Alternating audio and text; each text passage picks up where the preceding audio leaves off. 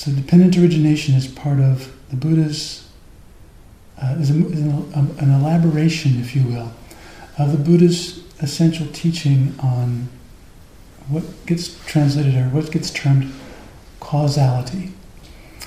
And because of our particular culture, we tend to think of causality as being a kind of a linear thing. So like billiard balls on a billiard table, right? This ball comes over here and hits that one hits this one. And these objects all crash into each other and things happen through time. And one of his simplest ways it's called the high-level way of describing it, is called this-that conditionality. And the way he puts it is that it goes like this. When this is, that arises. With the arising of this comes the arising of that. When this ceases, that ceases. With the ceasing of this comes the ceasing of that. If there is no this, there can't be that. And if this fades away, that has to fade away too. So they're dependent on, this one's dependent on that one, as it were. But it also turns out that that I was talking about earlier is a necessary condition for another this to happen over here. And so there's this chain of things which are dependent on each other, and none of them stand alone. So this is also tied very closely to the law of the idea of karma. At a bit of a remove, kind of a 30,000-foot view.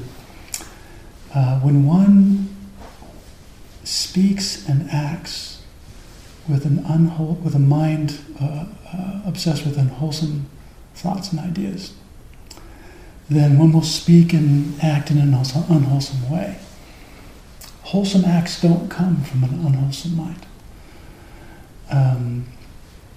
By the same token, if one has cultivated wholesome mind states, whatever words that one speaks or acts that one does will tend to be wholesome. Unwholesome acts and unwholesome words don't arise from a wholesome mind. But a wholesome mind is a result of wholesome acts and wholesome words. In other words, the mind that we're experiencing right now in this moment is, as it were, the culmination of everything that came before. All the things that we've ever done, all the things that have ever happened to us, all of our experiences are informing what our mind is like in this present moment. It informs the mood of the mind, our attitude towards the world, our attitude towards our fellow beings, our tendency to react either with fear or longing, anxiety, jealousy, to any kind of a provocation.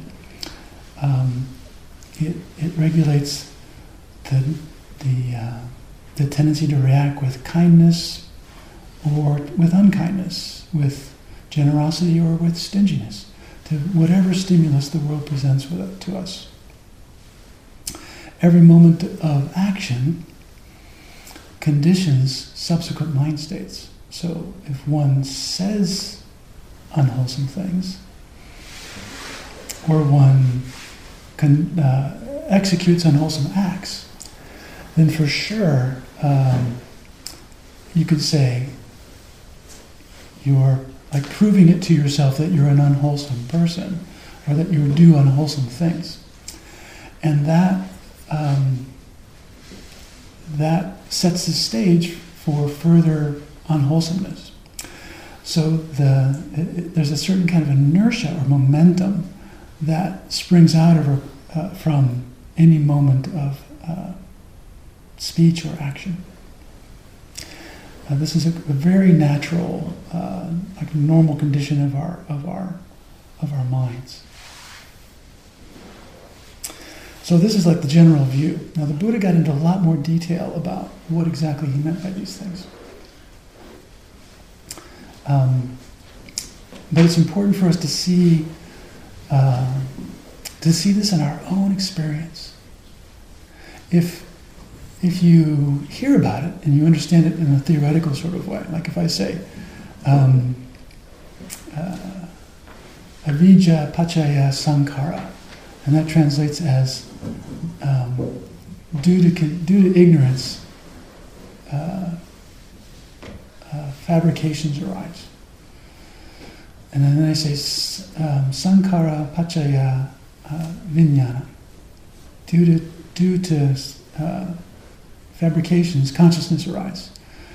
And vijnana paccaya nama rupa, due to consciousness, name and form arise.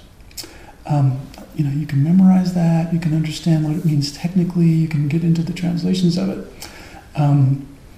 but that's not really what it's for.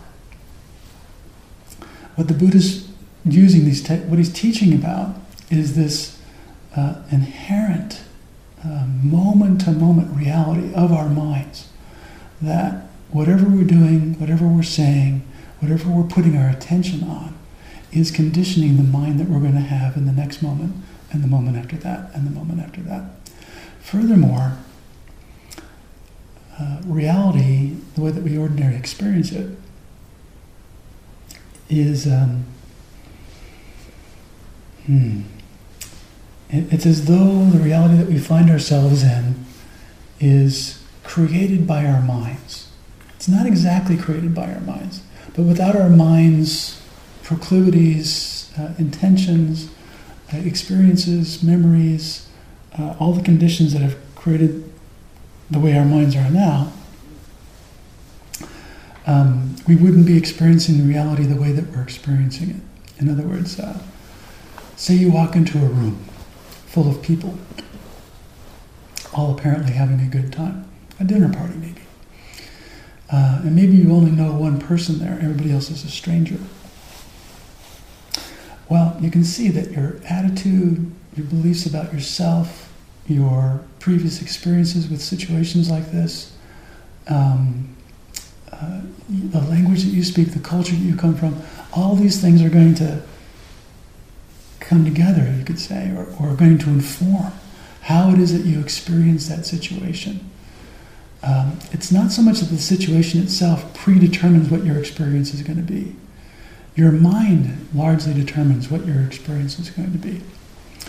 A room full of people can be seen as a tremendous opportunity to make friends, make connections, and have a good time, or it can be seen as a threat, as a problem, as a difficulty, as something challenging and potentially disastrous.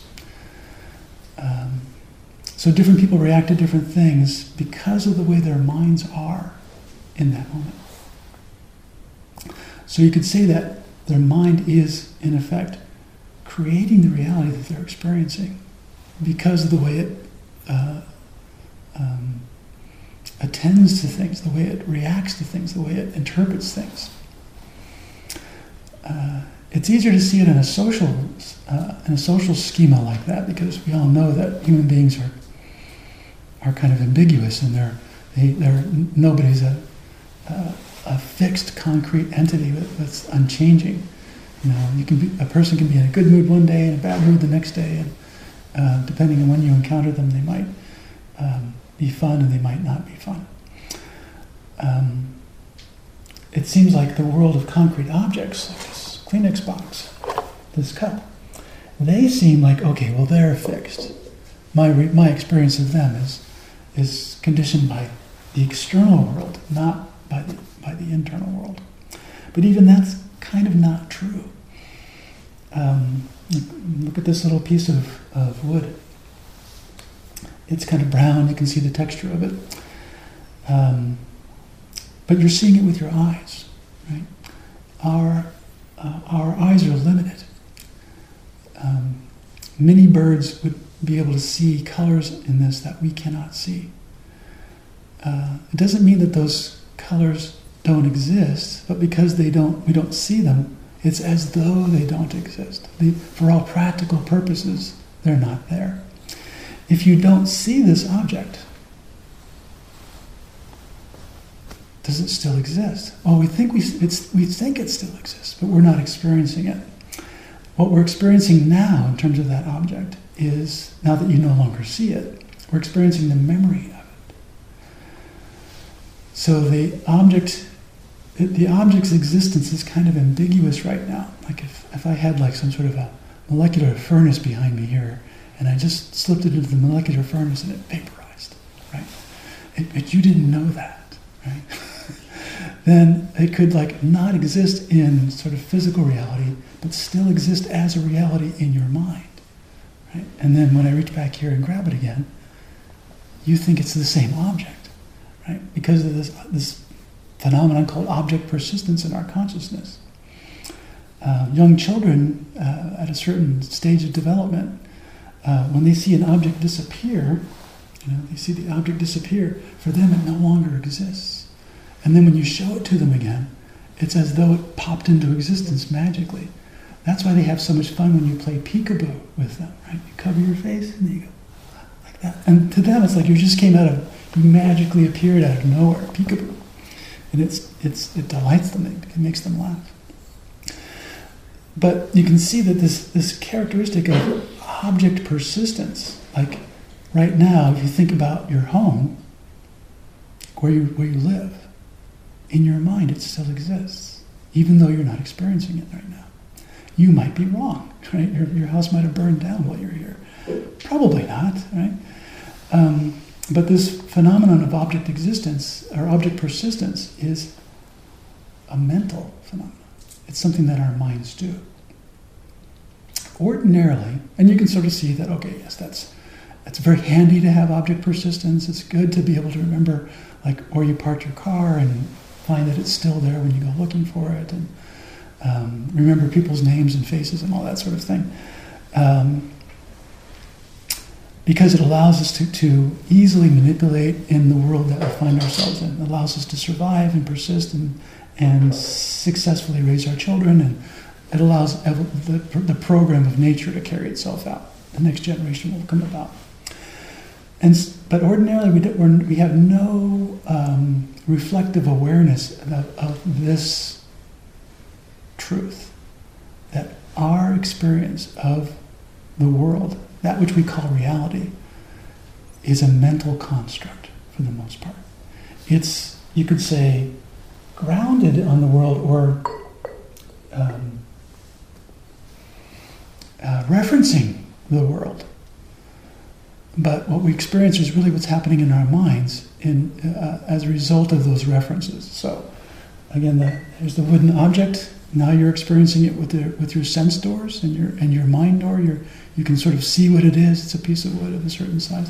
Now you're no longer experiencing it as a direct sensory experience. It's a purely mental object. 99% or more of our world consists of these mental objects. And we're constantly reinforcing our mental constructs by referring to the outside world and confirming for ourselves, yes, and my model of the world is true. This model of the world, you can sort of see at this physical level of objects, is very pragmatic and practical, and there's no obvious reason why you should try to deconstruct it and prove to yourself that it's not true somehow. It is true. It's true in a conventional sense that it allows us to operate. But it's because it's mental, because the reality is a mental construct. The reality that we find ourselves living in is a mental construct. It's there in the mental construct that we experience everything that goes wrong in our lives, what the Buddha called dukkha. Dukkha is the unsatisfactoriness of our lives, the suffering of our lives, the shortcomings of our lives, the restlessness, the hungers, the yearnings, the griefs, the losses, the pains, everything that's not so great. That's dukkha. And we have to live with it every day.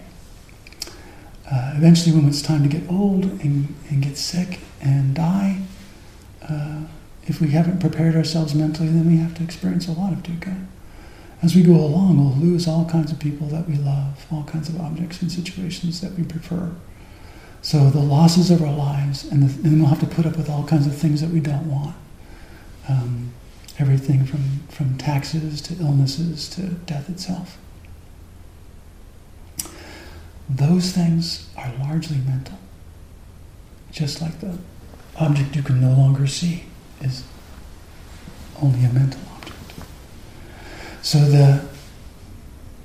what the Buddha is pointing out is that if you understand how the mind works, then you have the opportunity, the possibility of going in there and maybe rearranging the connections a little bit, reprogramming. Reprogramming is maybe a good metaphor for it.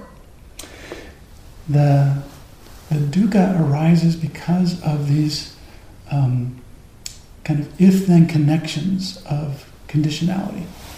So, if you see a solid object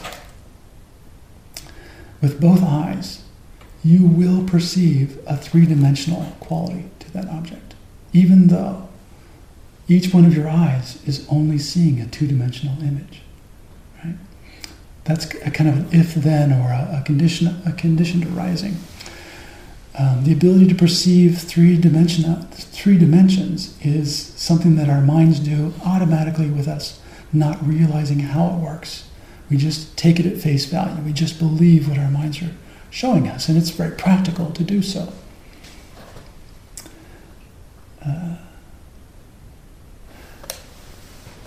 So, what the Buddha was laying out in more detail in the doctrine of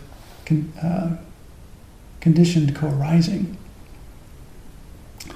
is the inherent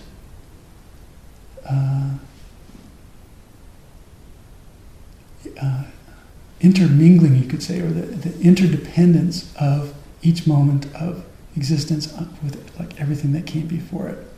So in effect, you can't have the experience of this object as a three-dimensional piece of wood that's I'm hiding behind my back. You can't have all those experiences if you hadn't already, sometime in your life, experienced similar objects. Like you had to do that in childhood. You played with toys. You had to touch it and put it in your mouth and get to really know it. Once you really know one of these things, an object like this, then just seeing somebody pick one up, you know what it is. You know how it feels. You have a sense of what this texture of it would be. None of it would be a surprise to you because of all that background. Those are parts of the links of conditionality. The Buddha is pointing out the ones that are so dynamic. So the ones that are really relevant to our immediate practice have to do with the linkages between our sense bases. So I've been talking about sense bases in the sense of like, this is something that you can see. If you were blind, you couldn't have this experience. Right? You couldn't see this object. And then the idea of mental visual persistence wouldn't apply. So because of our sense bases, we have many, many, many experiences of sense contact. We're contacting things with our body all the time. We're seeing things, we're hearing things, and our minds are kind of assembling that into an inner reality where when I make a noise with this, it's clear to you that the noise that you just heard came from me tapping this object on that surface. It seems real, right? And I'm not telling you that it's not real, but we can take advantage of that, and I can do this. The same thing can happen in a video. Right? A video is a series of two-dimensional images displayed on a screen, and a coordinated audio track, which is a series of recorded electronic vibrations which get converted into air vibrations that we can hear. Right? So you can see a video of somebody doing just like that, and it seems very, very real. It has the same sense of like those two things are connected with each other. There's a whole industry of sound effects in the film industry, as kind of a sub-industry, if you will, of making sounds coordinate with actions that are happening in the film. So when the actor closes the car door, kind of like no matter what that actually sounds like, they substitute in a car door closing sound, and your brain puts it all together, and it seems all very coordinated and all very proper. If the timing's off just a little bit, you catch it. It's like when someone's lip syncing and they're not quite on target. You'll notice it right away because your brain has a set up expectation of how things work. And if that's not met, then you notice it right away. So, because of sense contact, we experience feeling. Like we experience pleasant and unpleasant. The things that we enjoy seeing, things we don't enjoy seeing, and hearing, and tasting, and touching. The pleasantness and the unpleasantness of our experiences causes us to either sort of incline away from or incline towards. So if we hear like a beautiful tune in the distance, oh, what's that music? And we try to hear it so we can enjoy it more. If we see some beautiful person walk by, we'll watch the beautiful person going by. Or if we see like a beautiful animal, like a really magnificent deer striding across the lawn, oh, look, because it's pleasant to look at pleasant objects. It's pleasant to hear pleasant sounds. We take the pleasant as an impetus to try to get more of that thing. And we take the unpleasant as an impetus to try to get less of that thing. We're constantly under a barrage of pleasant and unpleasant because we have sense doors. If we didn't have sense doors, we wouldn't have contact with the unpleasant and the pleasant. Right? If we couldn't see, we would never see pleasant objects, we would never see unpleasant objects. And so we wouldn't be subject to the pleasant and the unpleasant. Well, the pleasant and the unpleasant, because of it, and because we don't know how the mind works, when something pleasant comes along or unpleasant comes along, we tend to, there's this kind of wanting that comes up, which makes us incline towards or away from one or the other, depending on whether it's pleasant or unpleasant. That inclination is called craving. Right? And it doesn't even have to be like a real-time object. Like we don't have to actually see something that's pleasant. We can simply remember something that once was pleasant, like chocolate cake, right? If something was once pleasant, we can bring it up in our minds, and then we can generate like desire for it, right? And if that desire is strong enough, we'll actually undertake action to obtain that thing. That's clinging, right? So now we've kind of like created this reality where the as yet not existing chocolate cake needs to be brought into existence so that I can get the pleasure of that contact. So if that pursuit of the chocolate cake is in any way frustrated, then that'll be unpleasant because the thing that you wanted is being frustrated. So that is a trivial example, but the point is that we're always being driven around by the pleasant and the unpleasant. And it's happening like unconsciously, for the most part. We're usually not aware that we're doing what we do because of pleasant and unpleasant contacts. So if you're trying to sit very peacefully, or if you're watching a movie or something, and your leg starts to fall asleep, you'll adjust your posture without even realizing that you did it. If you start hearing an unpleasant sound, you'll sort of kind of cringe away from it, maybe move your head a little bit. If you see something you don't like to see, you might just avoid its gaze, right? So and when we wake up in the morning, what happens is we start to think about all the things that we have to do or we could do, or how much I need a cup of coffee, and those are all mental objects, but they set us going on our whole day, and we kind of follow these mental objects around all day long, trying to fulfill our obligations so that we won't feel bad about not doing what we're supposed to do, trying to get what we need to feel comfortable and safe and secure and loved and all the other things that we want out of our lives. And we don't ordinarily realize that that's just a purely mental, mostly a mental process that's happening there. If anything goes wrong, if we wake up one morning and we're paralyzed from the neck down, boy, are we in trouble. It's a disaster because all of our mental objects can't be fulfilled now, And a whole bunch of fearsome mental objects will start coming up because of this dire condition of not being able to get out of bed. And panic could come, all kinds of negative emotions could come up because of things not going the way that you want them to go. They're not really under your control, right?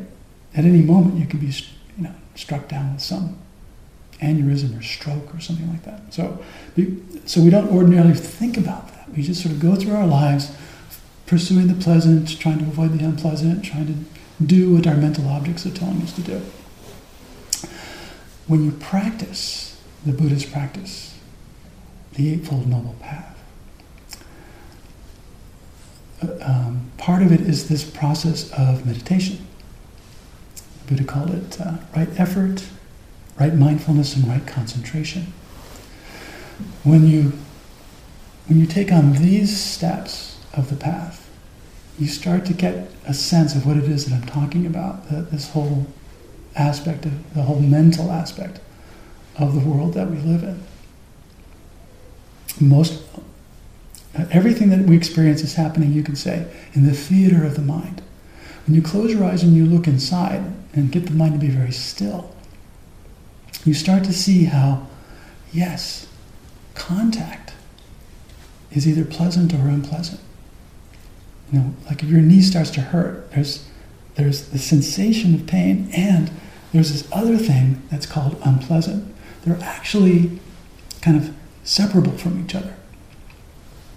It's possible to notice that there's a sensation, and then right alongside it, or kind of mixed in with it, but still kind of separable, is the unpleasant quality of it. And then I can see that the mind is reacting to the unpleasant quality of it.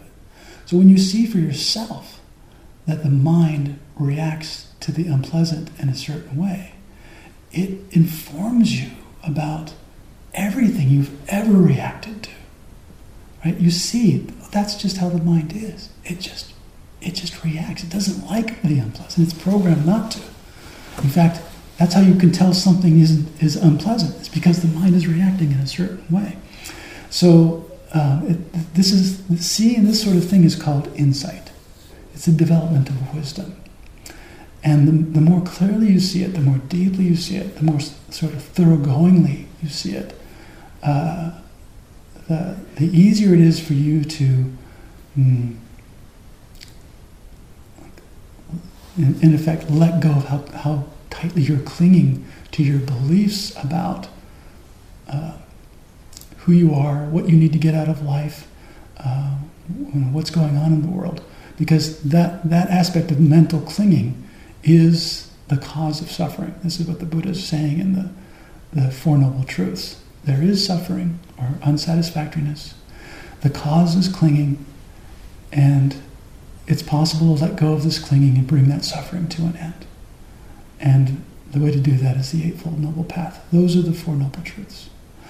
So meditation shows you the second and the third Noble Truth right now in your own experience, moment after moment after moment.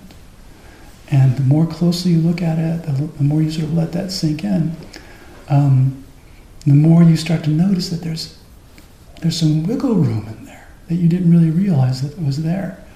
You start to see, I don't have to cling. Clinging is a choice. And so you see, well, maybe I can just let this one go. And once you've let one thing go, like, I really have to have that chocolate cake, but you see, I'm just causing myself suffering by wanting something that I can't have. Right, I just let it go. Once you find that you can do that, then like another door opens, right? You're no longer, peace is no longer dependent on you getting what you want out of the world or avoiding what you don't want. You can have peace and contentment and happiness in all kinds of different circumstances as long as the mind's not clinging, right? So you see that the key to the key to life, the key to getting what you always wanted, is not arranging the circumstances so that you can have everything just perfect, which is what mostly we try to do. That's the habit, that's our training, that's our culture, that's everybody's culture. The Buddha called it the 8 worldly winds that are blowing human beings around. Praise and blame, gain and loss, fame and infamy, and pleasure and pain, right? So those things are kind of, those pluses and minuses are just pushing everybody around all the time, all their lives. And if you never look inside, you don't realize that's what's going on. Once you do look inside and you start to see these things, you can see that they're causal. In other words, the mind moves because of pleasant and unpleasant, and because of a belief in the necessity of moving. If there wasn't that belief there, or if those contacts didn't come along, the pleasant and the unpleasant didn't come along, the mind would just sort of hold still. It would just be very peaceful and not get pushed around. It only moves because of something else is happening. Right? The perception of any experience, any kind of a perception, if I hold something up, now there's a perception of a book, right? It only happens because of sense contact. The book as an inner experience doesn't happen by itself. It isn't like some sort of factor of reality. It's something that happens in the mind, and it's a conditioned reality. So this starts to loosen basically the belief, if you will, that things have an independent existence. You see that things, what we call things, exist only because, in effect, we believe they exist. Right? We assign existence as a feature to phenomena that we experience with our senses. And that assignation of this characteristic of existence is something that we're doing with our minds. And that applies also to the existence of me, right here in the middle of everything. Right? This me that we experience as the internal person to whom things happen is also a mental construct. And we get to see that because we're doing this practice. Right?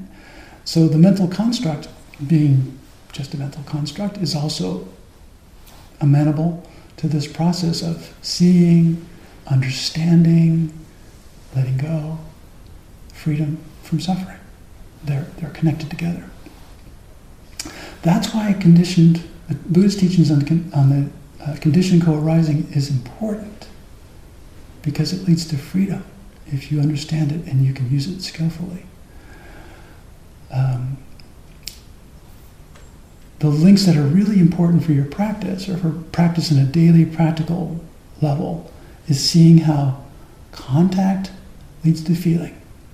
Feeling leads to tanha, or wanting. It's called a craving. Craving leads to clinging, like sort of reifying something and then sort of holding on to it, this mental object that we're holding on to, the possibility of chocolate cake. Clinging leads to suffering. Even if you get the chocolate cake, then now you got to feel bad that you ate the entire chocolate cake. Or the chocolate cake that you enjoyed, now it's gone. And you don't really want it anymore, so now you got to go look for something else. It doesn't lead to peace. It doesn't lead to happiness. It just leads to more of the same. So when you see those particular links, then you're motivated to kind of like look for what's the alternative here. And that's what the practice leads to, is it shows you the alternative. The way the links get broken is because of your seeing deeply into how the mind creates reality and how it causes itself to suffer. Let's call it your heretofore non-understanding of that truth fades away. That's called the fading away of ignorance. Right? Until you see it for yourself, you kind of don't know. Right? And the technical term is avijja, not knowing.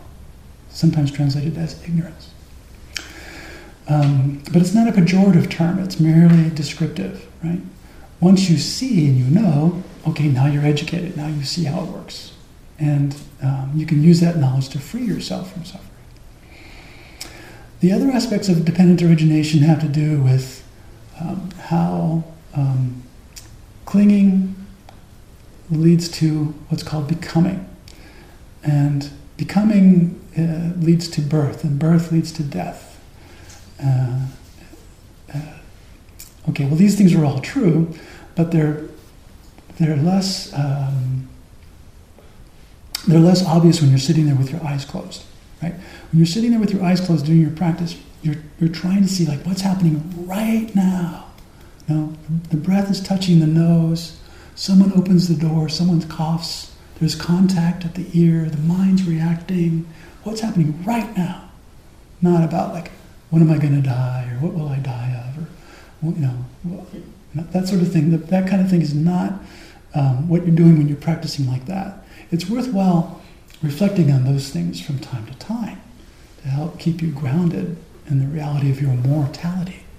Because it's easy to get the impression that you're going to live forever.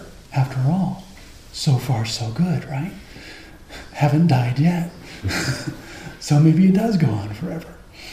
But it's easy to just kind of lose track of, no, it doesn't work that way. Yeah, we're all going to have to die. No one wants to think about it because it's not pleasant. But if you reflect on it, you realize, okay, that's just part of the nature of being a human being. Then it helps you keep your priorities straight. But the freedom is found in those kind of middle links of dependent origination. Those are the ones that you can actually investigate moment to moment directly in your immediate experience.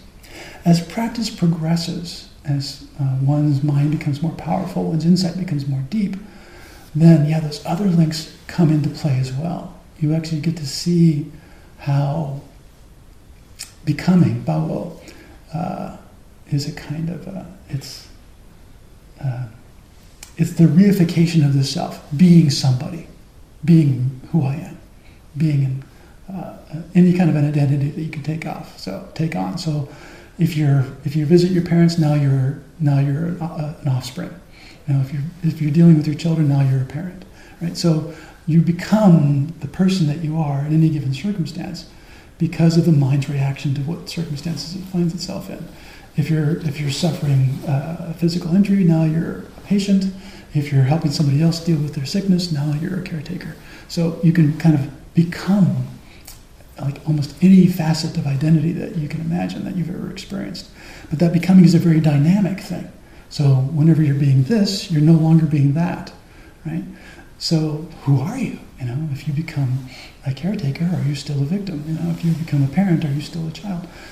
Well, you can see the dynamic coming and going of this aspect called Bao'o, or becoming, as in real time as your practice proceeds. And then you can also, you'll immediately begin to see how Bao'o always leads to birth, like taking on an identity and sort of holding on to that.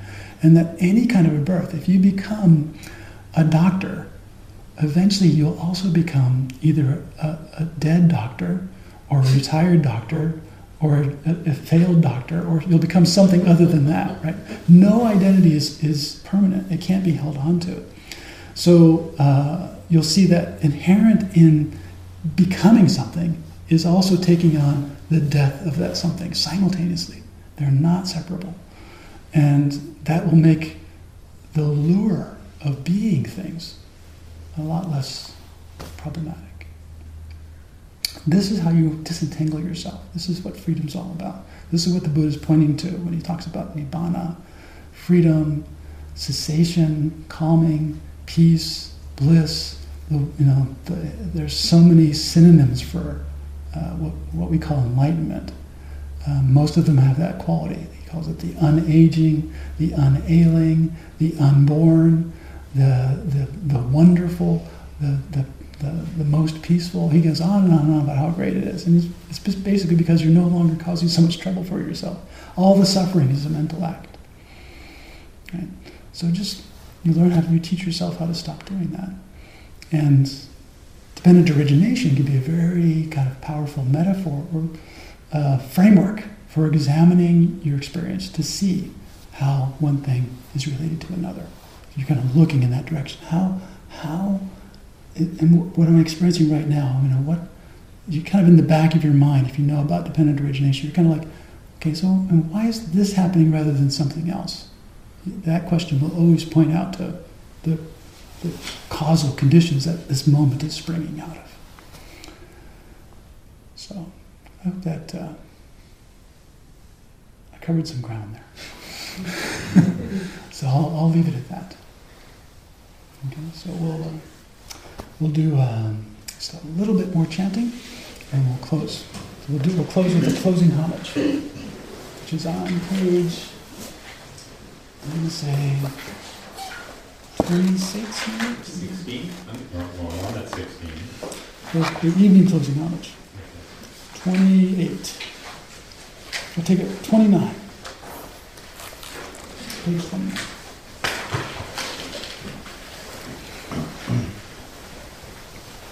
And this involves some bowing. And we're bowing, when we bow, you could say we're humbling the proud self to something which is worthy of veneration, which is this teaching and this the memory of the teacher and the inspiration of those who've practiced and know what they're talking about. So we're not worshiping them. So don't think of this idolatry.